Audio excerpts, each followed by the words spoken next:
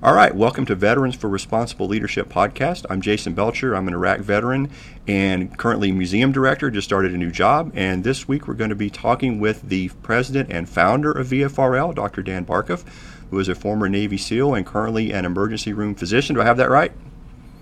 That is correct, sir. All right, glad to be talking with you today. Yeah, I'm happy to be here. This will be fun. We'll get a little update about what's going on in this cycle. Exactly. So we wanted to focus a little bit on the elections and what's happening here domestically with the, we're inside the 60-day window for the national election, so things always start to really heat up during that time period. Yep, exactly. And, we're well into September, and over the next, 6 weeks, you're really going to see kind of the both sides sort of pushing their message, looking to get any little bit of traction. But the national landscape since we last chatted has really changed in a lot of ways. With the overturn of Roe and with some of the traction that the 1-6 committee got, things are looking better for kind of the anti-authoritarian forces in this election than they were, even 3 or 4 months ago. Yeah, it's amazing, really, how much can happen in just such a short period of time, and I guess that's just the nature of the political game. You think everybody thinks they've got their message on track and they've got their campaign running smoothly, and then all of a sudden things like that come up right in the middle of the campaign and just throws everything into a different arena. Absolutely. I mean, it's the temperament, the attention span, so to speak, of your the voting public is.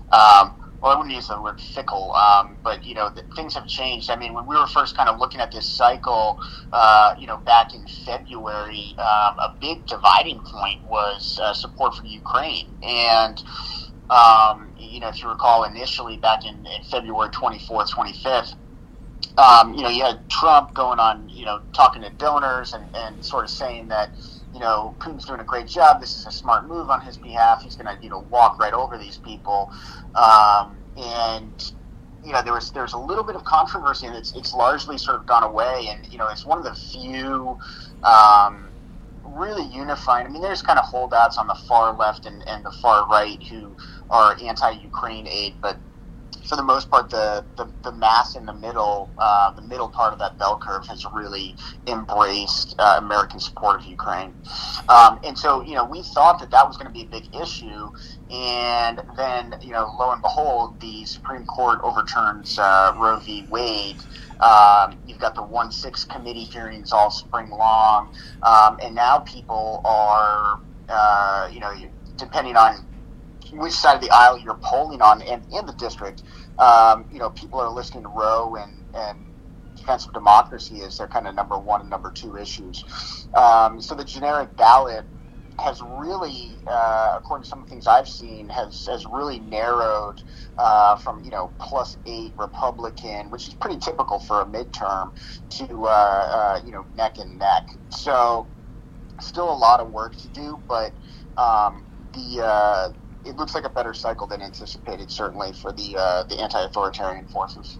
Yeah, I'm a historian, so typically the pattern that we see in midterm elections, and especially off-cycle, so that means when there's not a presidential election, it's a recognizable pattern across American history that the party in power in the White House tends to lose ground during the midterms in an off-cycle. And that's not just because some people say, well, that's just because there's an unpopular president. Well, it's happened to some of the most popular presidents we've ever had, too. And I'll give you an example from both parties. Bill Clinton and Ronald Reagan happened to both of them. So it's just something that we see happening. But I think the issues that you raised, especially Roe, has altered that dynamic a little bit. At least it appears to be so far. It really has, and there were some surprises with Roe too, right? Roe gets overturned, and in many red states there were these trigger laws. So they had laws on the books in places like Texas and Mississippi with where, if Roe v. Wade was overturned, essentially that day a new law, was kind of passed immediately. So they had these trigger laws to ban abortion at the state level, and so that's where and almost immediately you started hearing these horror stories. A 10-year-old in Ohio who's a victim of a sexual assault who was unable to obtain an abortion, in a timely fashion, had to end up traveling to another state, and there was, controversy as to how true that was. You've got doctors. I'm an emergency room doctor in a very blue state, but you've got doctors in some of these red states saying, talking to risk management at the hospital about, can we safely, terminate this ectopic pregnancy? Are we allowed to do that? What are we allowed to do? And there's sort of a lot of confusion, really, on behalf of the medical establishment. But the electorate has not, they've not noticed that, right? Like, so, the single-handed, biggest thing has been the overturn of Roe v. Wade. And you've got these surprises. You've got, like, the Kansas referendum, right, in which Kansas, probably in the running for the reddest of the red states, had a referendum and voted to protect abortion rights. So you've seen some of these candidates now start to back away, and sort of soft pedal these their abortion stands. Blake Masters in Arizona took all his pro-life, no exceptions for rape and incest positions kind of down off his website, and is trying to modify that. But I think the general public has the receipts. And this is an issue that affects folks that are in the military too, right? I mean, so if there are military service members that are seeking to have an abortion, I mean, it's affected them too, depending on which state that they're based in, right? Absolutely, and it's an issue that as of yet hasn't gotten a lot of attention, but excuse me. So, many of our largest military institutions are in, some of these red states. Military institutions like, Fort Hood down in Texas, or some of the Florida. Florida's a huge military state. You've got naval bases in Jacksonville. You've got Key West. You've got stuff on the Tampa side with Hurlburt Field. You've got Pensacola. All these sorts of places. Benning in Georgia, Bragg in North Carolina. They're the big, large bases are, especially kind of Army and Air Force, are generally in red states, and so you've taken a right away from, a group of service women, a group of service members who could get health care that they needed, and are now no longer, they're now unable to obtain that health care, and they're, if you're at Fort Hood in Texas, where are you going to travel to? How are you going to, where are you going to go, right? You're surrounded by, Louisiana, Oklahoma, these people are going to have to travel all the way to New Mexico, to get some of the health care that they need. So it's an issue that, as of yet, I don't think we have cases of it affecting readiness, but it certainly has the potential to affect readiness. Go ahead, sorry. Yeah, no, go ahead.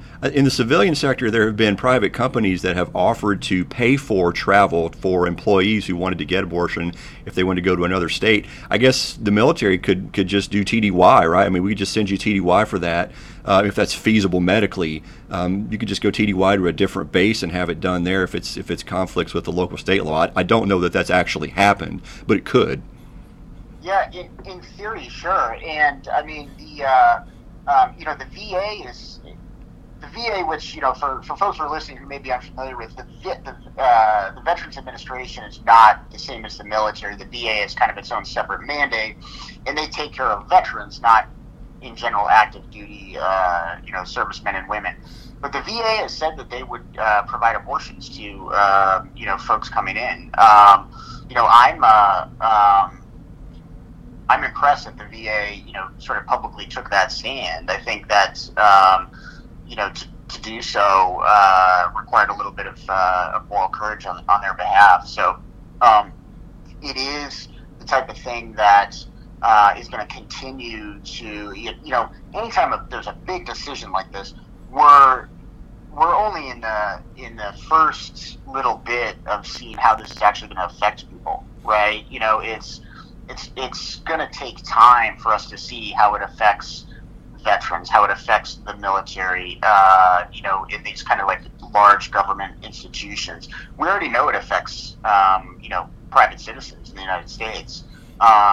It's kind of unprecedented times, and like I said, that the polling we've done in the districts we're interested in, that's the number one issue by far.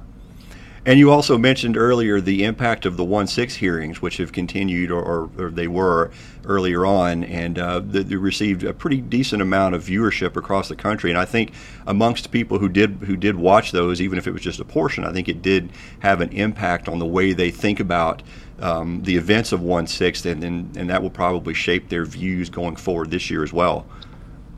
Absolutely. So 1-6, it's a little funny, man, because before the 1-6 committee hearings started, right,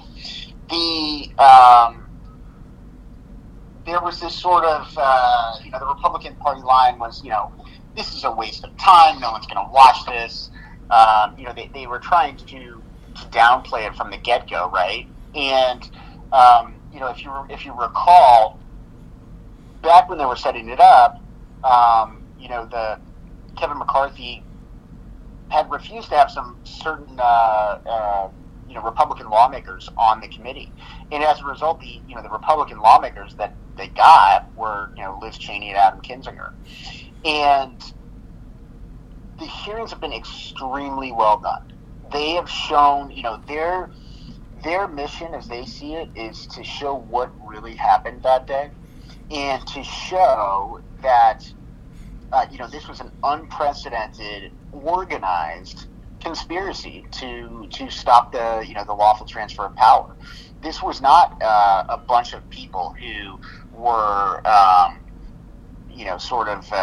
got a little too rowdy at a tailgate, right? Like, this was an actual attempt to delay the transfer of power. And one of the things that the 1-6 committee has done masterfully is all of their witnesses are Republican, right? And that's right. And their witnesses are all MAGA Republicans. These are guys, Rusty Bowers, right? These are not, bleeding heart liberals. You can't say that this is,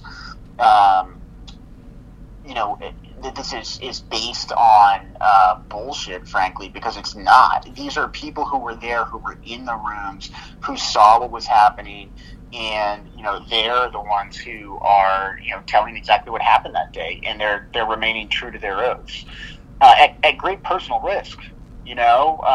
So I think it's really had an effect that people didn't anticipate. But I saw one poll the other day where 65% of Americans view democracy as under a serious threat, and so that was not the case prior to the 1-6 committee hearings. They've really changed people's perspective, and in the districts we've polled in, it's like row number 1, 1-6, number 2.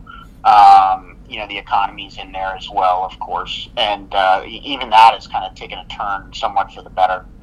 Yeah, you mentioned, and I meant to draw more attention to this earlier, when you said anti-authoritarian forces. I wonder if you could elaborate a little bit on what you meant by that, because it's very relevant to what the 1-6 hearing was all about.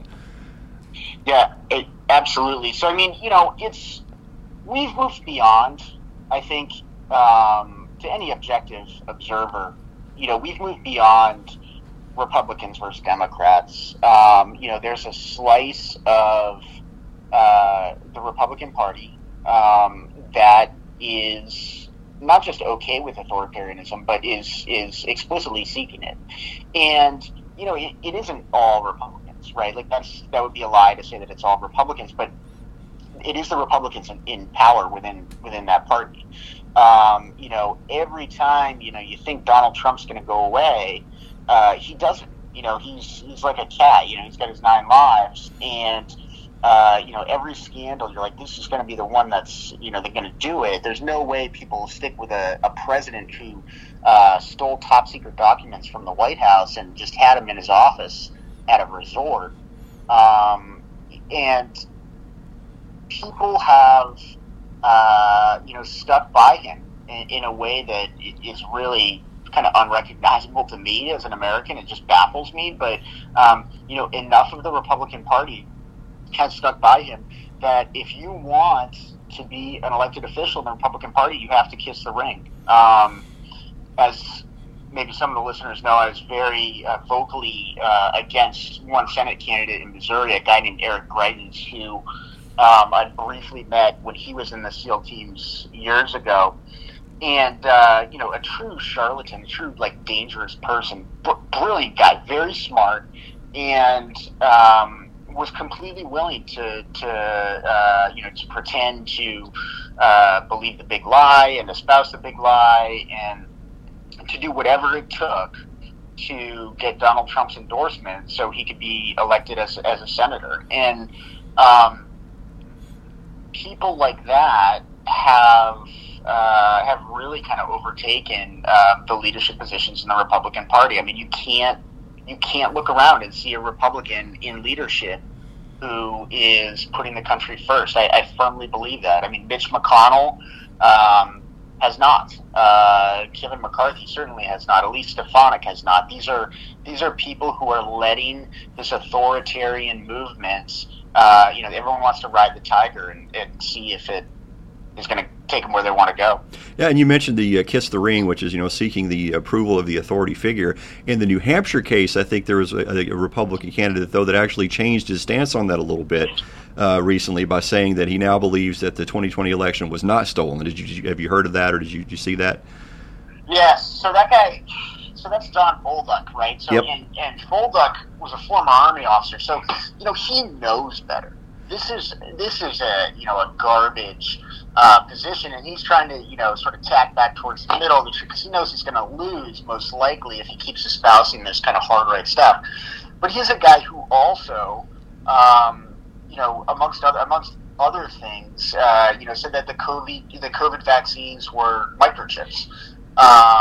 He is a guy who, frankly, does not have the best reputation, with his military service, and his coming home to New Hampshire and running as this hard ultra-right conservative, who's espousing. Let's be clear. This is QAnon stuff, right? Like this is Q stuff, right? That the vaccine has a microchip in it. Like what planet are we on where a candidate for the United States Senate, can say that and not immediately, lose his election? I mean, it's insane that it's insane to me that that's a legitimate position in the Republican Party. It is. It is, and the fact. I mean, from a medical perspective, and I'm sure you know this as a physician. I'm on the state board of pharmacy here in Kentucky. The vaccine itself is out of your body in 72 hours. So the claims that are made about it that it's going to do all these things, it's just hard to believe that anyone would take them seriously.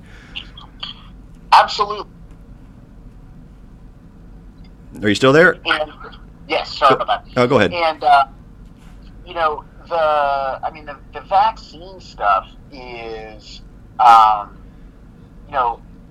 it's rooted in conspiracy theories that have been, debunked from early 2000s, right? But it's all sort of this same kind of thread of conspiracy theories. There was this study in the Lancet, which is a British medical journal, back in, I think it was like the late 90s, early 2000s. And the guy who published it, a gentleman by the name of Wakefield, his theory was that getting the measles vaccine was linked to autism. And when he said that, it kind of spawned all these. The anti-vax movement predates Trump, right? Like, the anti-vax movement's been around for a while, and one of the safest, most established vaccines, the MMR vaccine, was it was retracted by the Lancet. They found that they had these non-existent sort of causative links between the vaccine and autism, and it really. If you think of it in terms of people not getting the COVID vaccine, and it literally, ended up causing excess deaths to the tune of hundreds of thousands of Americans and probably millions worldwide. And so this anti-vaccine movement. I mean, I'm sure everybody listening knows an anti-vaxxer too. And we have not even the COVID stuff. I mean, we're having outbreaks in New York State of polio. Like, polio was eliminated as a health problem once Jonas Salk essentially developed his vaccine and people widespread took it. And now there are outbreaks amongst children whose parents are anti-vaxxers in New York State, and it's all a different side of that same coin of conspiracy theories, and the internet in general, I think, has made it worse. No, it has, and it's interesting you say that, because it allows a nice segue into the just the idea of a fact-free belief system. Whereas if you don't have to have any facts and you can just believe anything, and I wanted to briefly mention the situation in Ukraine, because if you listen to some of the Russian news sources, depending on where you are, things are better than ever. Even though they've been suffering setbacks, the opposite side has really ratcheted up the rhetoric there, and so folks continue to believe that in the face of all real evidence to the contrary. So it's not a uniquely American situation; it's worldwide. Yeah, exactly. And it reminds me of this is not a perfect analogy, but have you ever heard that sort of apocryphal story of two people are out in the woods and they see a bear, and it's like the bear wants to eat him, and it's like, well, I don't have to run faster than the bear, I just have to run faster than you. Exactly. So it's like a similar sort of take. It's like, you can say, you don't have to prove that what you're saying is correct. You don't have to prove the election was stolen. You just have to kind of, cause enough doubt that people don't know what to believe. And, say what you will about MAGA, but I think they've been very, very successful in creating doubt. I mean, if you look at, Gallup polls about sort of sectors of American life that people have confidence in, even the military, it has decreased, and that used to be, Desert Storm 1, 95% of Americans had great faith in the military, right? And physicians and police and schools and all these things. Nobody trusts anyone anymore. And there are forces that, see that as a positive and are trying very hard to capitalize on that. Yeah, it's not just the weaponization of misinformation; it's the monetization of misinformation. Because you can make a lot of money just telling folks what they want to hear, or telling outlandish tales and sell it in a book, and you'll be well rewarded from a financial standpoint. Absolutely. So there was one. This was a snippet in the news, and don't take this for gospel, because I don't remember the exact numbers, but there was a snippet on the news in the Alex Jones defamation case over at Sandy Hook, and it came out he was making more money after he was sort of deplatformed by YouTube. Trying to get people to realize what a kook he was actually backfiring. And it just really says something about human psychology that, if you deplatform someone, and the same probably could be said for Trump, right? They kicked Trump off Twitter, which was great and long overdue. But now people just post screenshots of what he's saying on his Truth Social or whatever. Yeah, I had not seen that actually, but it doesn't surprise me. Yeah, Alex Jones, I believe, made more, and he was making, insane insane. He was making $1 million a day. Wow. When he was deplatformed. I'm going to Google it here. Alex Jones Infowars. But it was he. Yeah, I mean, so the New York Times has an article, kind of talking about it and about his finances, and he was making, he's worth. Infowars made more than $800,000 a day in 2018. Wow. That's just crazy, and it's for what? You could take a 10-year-old child and have him listen to it. Hey, do you think that this person is sort of telling the truth? I mean, he's an unhinged lunatic, and it's amazing how much money there is in that. Yeah, you're absolutely right. Some of them are more smooth in their delivery, though, and sound a little bit less hysterical than he did. And I'll give you an example. Dinesh D'Souza has this 2,000 Mules thing out there, Right. and he's actually coming to my hometown here in a little bitty town in eastern Kentucky in about 3 weeks. And so I'm really curious to see what kind of reception that gets, because this is where I live, very much Trump country as far as the electorate goes. He won here handily, and both times he ran. So it continues to be a draw for folks to make money and to get attention for themselves. And I don't know what we can really do to stop it, because it's pure fiction. I mean, what they're peddling is none of it's true, but it continues to be embraced as though it were. Yeah, and it's not even. I mean, it's. Someone like Brad Raffensperger down in Georgia, right? The Georgia Secretary of State, who, sort of refused to go along with Trump's attempts to, find me 11,000 votes or whatever it was. He's a MAGA Republican, right? Like it just shows you that, if you're not going to listen to other MAGA Republicans, if you're a MAGA Republican, you're not going to listen to other MAGA Republicans. You really are kind of in a cult. If you only listen to Dear Leader and anything counter to the narrative, even other people in power who are like, hey, this is bullshit. We can't continue down this road. I'm not willing to disavow my oath and just sort of allow you to overturn an election on a whim. Who are you going to listen to, right? Like that. When I started VFRL, excuse me, one of the things that, a basic assumption I had, you're a military guy, you talk about assumptions, right? Like, let's examine our assumptions. And one of the assumptions I had was that fellow veterans, by and large, would see things the way that I did, in the sense that, they would see through this kind of charlatan shtick that Trump does, and they would, the way he conducts himself and the way he led the country is kind of incompatible with good leadership. I thought that would be sort of apparent to everyone immediately, and it was apparent to many people. It was certainly not apparent to everyone. I mean, there's plenty of, ex-military.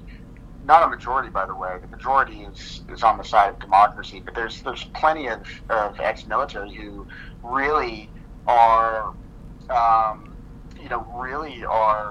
drinking the Kool-Aid along with everyone else. So it's disheartening, that people are willing to do that, but it's a fact that they do. No, and the 1-6 attack itself proves that, although I think as a percentage, it wasn't a very high percentage, but there still was a component of folks that were involved in that who were either ex-military or affiliated, and that just to me is amazing, because I agree with what you're saying, and you would think that all the training that we had, at some point, some of it would have sunk in, and that what we're defending, you have to look at those ideas and think about what they actually mean, and then apply that when you're discharging your duties, not just as an active duty military person, but as a citizen. I mean, we all vote. Military members have different political views. There's nothing wrong with that. We serve together in a nonpartisan way, but it seems that the basic boundaries of democracy is something that, as a military person, you would have a much greater respect for by way of just our training and experience set. Absolutely. I mean, we took it, it's right there in our oath, right? We took an oath to the Constitution, and, overthrowing, a session of Congress, right, I mean, that's the literal definition of not being true to your oath to the Constitution, right? Like, and you're right. There were, I don't think it was a majority by any stretch, but there were dozens to hundreds of ex-military and certainly some active duty folks who were kind of high-profile arrests as well, based on the 1-6 stuff. And you've got these radicalized, organizations, the Oath Keepers, the 3%ers, and to a lesser extent the Proud Boys. But these are specifically made up of veterans, and they're kind of going around our country and actively conspiring to make us an authoritarian country that does not honor elections. So it's interesting. There are, I would certainly say, the majority of people, who came and helped VFRL and wanted to be a part of that. We see things the same way, right? Like, and we see things as, there's a thing called honor, there's a thing called duty, there's a thing called truth, and all of that takes precedence over the pursuit of power for your group. There have been plenty of elections that my side has lost, right? But there've been plenty of elections that I didn't like the outcome of. But that's part of being a small D Democrat, is you're like, well, we'll fight another day, right? And so just the thought that some people are like, no, we are not letting this one go, is just kind of anathema to the way that I was raised and what was inculcated to me in the military. And that's why it's so important for organizations like VFRL, who bring the collective power of a large number of similar thinking veterans to that same argument. And it's critical when we talk about civic engagement and voting. That part of that message has to be what you mentioned just a moment ago. There's going to be another election. If you lose this one, it's not fun. Nobody says you have to like it. But run again next time. We're always going to have another election. So none of them are permanent. That's the whole point of a democracy. You have to get reelected, and so you'll have another opportunity to do that. And that's a message that I hope is resonating as we go through this election cycle, and hopefully future ones too, that you're going to have another shot. That's the great thing about democracy. Exactly. And the danger, right? Like, when we have kind of authoritarian movements that overtake a democracy, like what happened in Hungary. Everyone uses this example, but it's because it's such a good example. Is what happened to the Weimar Republic and Nazi Germany. Authoritarians just need to win once, right? Like the Democrats, and by that I mean small D Democrats, the defenders of democracy, we need to win every time. And the authoritarian movement, they just need to win once. And then when they get into power, this is what happened with Mussolini, it's what happened with Franco, it's what happened with, Hitler. They use their time in power to dismantle democracy. And that's the danger. The danger is, we have to be hyper vigilant about, Secretary of State races in a place like Iowa or Michigan, because that's all it takes, right? Like, we have to win the governorship in Pennsylvania because Doug Mastriano is on tape saying, if I win, it's 20 electoral votes for MAGA. So he's planning on cheating already. I actually wanted to ask you about that. Yeah. Well, not from a political perspective, but actually from a medical perspective, since the other candidate there, Fetterman, had a stroke, and there's been questions raised about whether or not he's physically able to keep running. I just wondered if you had any medical input on that. Yeah, I don't know the details of his stroke. I mean, he certainly had speaking appearances since then. Some strokes are clearly life-changing and devastating, right? Some people become paralyzed on one side of their body and can't speak. And then there are other strokes that are, pretty minor, and it's like, all right, we're starting you on a baby aspirin, and then, you go home and go about your life, and that's all you need. And without knowing the kind of the details of Fetterman's case, I'd be remiss to kind of weigh in on that. But I will say, even if you look at someone like Biden, who he's sort of famous for having this stutter, and he went into a life in the public eye. If Fetterman's problem is sort of like, sometimes he stumbles over words or what have you. I mean, to me as a voter, that doesn't matter at all, right? Like, what matters is, the content of his ideas and the content of his character. And so, I can tell you, he doesn't seem to have an issue being back out on the campaign trail. I know the Republicans have been making noise about how he needs to debate Dr. Oz. And a lot of strokes do tend to get better over time. Not all the way better, but most stroke patients will make an improvement as in the weeks and months kind of after the incident. So it's tough to say. I mean, I can tell you, I'll take a guy who had a small stroke and wants to defend democracy over a charlatan like Dr. Oz, who, I'm not making this up. I still get diet pill emails from him. Wow. It's ongoing. Like, the grift is ongoing. I don't know if I clicked on the wrong website, but somehow I get, miracle diet pills from Dr. Oz, which is such a, I mean, he's supposed to be a physician, and he's just trying to sell, stuff for, money and fame. Yeah, there have been videos out there, for not to go down a rabbit hole on this, I didn't mean to, but there have been videos of Fetterman out there that were edited to make it sound like he had a speech problem after the stroke, and Sure. so they reinforced that point. But I already know his supporters, that just made them redouble their effort, like, well, now we're going to vote for him twice as hard. Yeah, I mean, I think, the broader question is, like, how much should the health of the candidate matter, right? And so that, I think that could be, an issue, right? And, you hear these rumblings of maybe Biden shouldn't run in 2024 and, maybe he's too old. I will say this, I do think in general, it's time for the next generation to step up. We're, the 9/11 generation of which you and I are a part of, Yep. right? Like, we're in our 40s now, we're in our 50s now. We don't need to be electing 86-year-olds to the United States Senate. So I do sort of, and there's this, some of the senators, I mean, Chuck Grassley's running, Chuck Grassley is I don't remember how old he is, but he's, way too old to be in office. He's I just looked that up. It's 88 years old, right? So he would be 94. Yeah. If you want someone on the other side, Dianne Feinstein is pretty elderly and has had some difficulty. So it's kind of a legitimate question, but I've not seen anything to suggest that Fetterman can't discharge the duties of his office. I think they're just grasping it. They're just throwing spaghetti at the wall to see what'll stick. That sounds about right. And I was just going to say, to me, it's not the age of the person, but it's how long they've been in the office. It's hard to believe you're going to get fresh new ideas from someone that's had that office for 45 years already.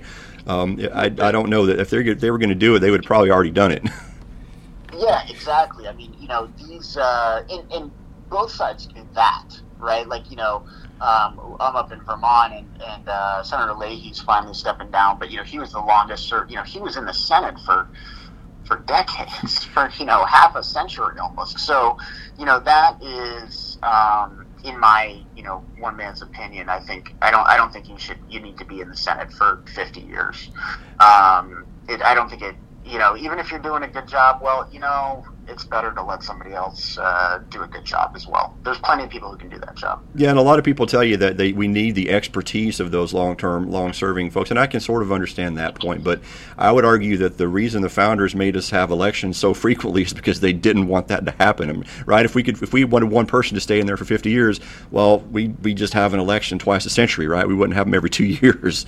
Right. So I would argue the Constitution kind of was set against that. No, I think you're right on, and it's the Senate in particular. I mean, the House too, right? But the Senate in particular is set up to reward being senior, right? So if you're if you want to be on the Senate Intelligence Committee, right? Like, the person who is running that is the person who's been in the Senate the longest of the party that's kind of in power. So, it's really, it's set up to reward people for sticking around much longer than you'd think they would. So. Okay, true story. Oh yeah, no, true story. My senior undergrad, when I was an undergrad as a history major at the University of Kentucky in 1996, a then much younger Senator McConnell came to visit our senior seminar, right? And there's only like 5 of us in there. It's a pretty small group. So, and he just essentially hung out with us for an hour and just talked, right? So here's what I'll never forget. One of the things he said. He said, when I was a new senator, he goes, the seating is done by seniority in the Senate, right? And so when he got there, he was in seat number 99. Okay, all the way to the back, and I'm just this is what he said. He said, I looked around and I thought to myself, none of these people are ever going to die, and I guess it's still true. Yeah, I mean it's I don't know how many people kind of realize that if you stick around longer. So I mean that's the argument for it, right? Like people are like, well, if I send Leahy back, he's going to be the senior on every committee, and he'll be in charge. But I mean, you got to weigh that against. True age, right? And so there's a lot about the system that could be improved. But with the partisan rancor, now in this conflict between authoritarians and Democrats, I think some of those structural issues we're going to be hard pressed to fix. But that's the great thing, I think, about VFRL and organizations like it is by getting more involved in that process, folks have an opportunity to leverage and gain experience in that, and then perhaps that will help facilitate the arrival of that new generation that we're both looking for to take over the reins of power. There have been some Gen Z candidates that have won at least primaries so far, so that's another encouraging step in that direction. Yeah, I think it's time for us to lead. Right, like we fought these wars. We survived a housing crisis. We have experience, and we grew up with kind of seeing firsthand the modern technology that now runs everyone's lives. When I was a kid, we still had a landline, right? And exactly. We still sent postcards, and we've seen all of this stuff change. I think we're ready. Our generation is ready, and you're starting to see some really good veterans running. I was really happy that Pat Ryan up in New York won his special election. He's a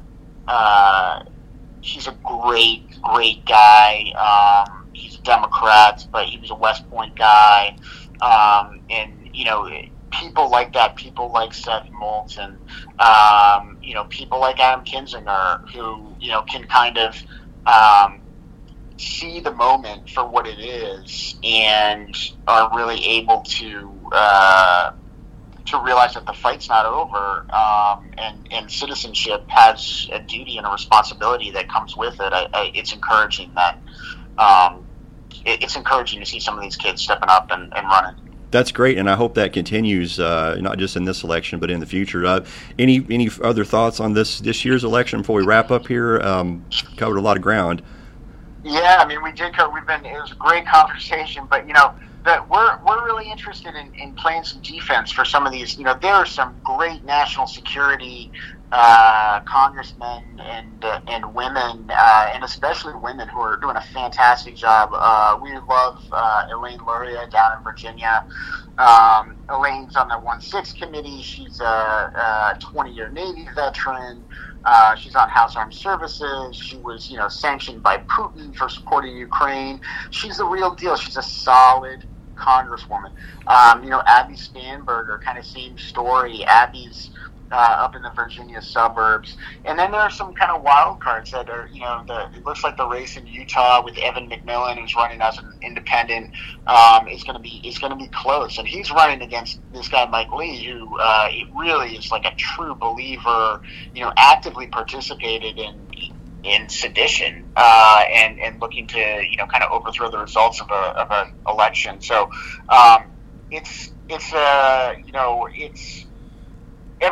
in politics, what I've learned is everyone says, this election is the most important one. And I think 2024 is going to be the one for sort of all the marbles. But, certainly, people need to get up, get out, and vote. Yeah, I agree with everything you said, and I appreciate all the work that everyone does in VFRL. Folks that are listening can find us online on the web. Just launched a new revised website, right? I just got a notice on that. Yes, sir. We've got some great new website, and I'm pretty sure. Are we going to link the podcast to the website? I think we. If we're not planning on doing that, we definitely should. I think that'd be fantastic. People could just come and download and take a listen. I think next one up is Mike Smith, who's going to talk. A former fighter pilot, going to talk some climate issues and things like that. That'll be a great conversation. I'm excited for that one. Yeah, I'm looking forward to it. Awesome, Jason. Thanks for having me, man. It was a lot of fun. All right, thanks very much. Have a great day and take care. All right, Jason. Take care. Bye. Bye. Okay, that was Dr. Dan Barkhuff, the president and founder of VFRL. We thank you for listening to the podcast. You can find us online at www.vfrl.org or on Twitter, and hope everyone has a great day. Take care.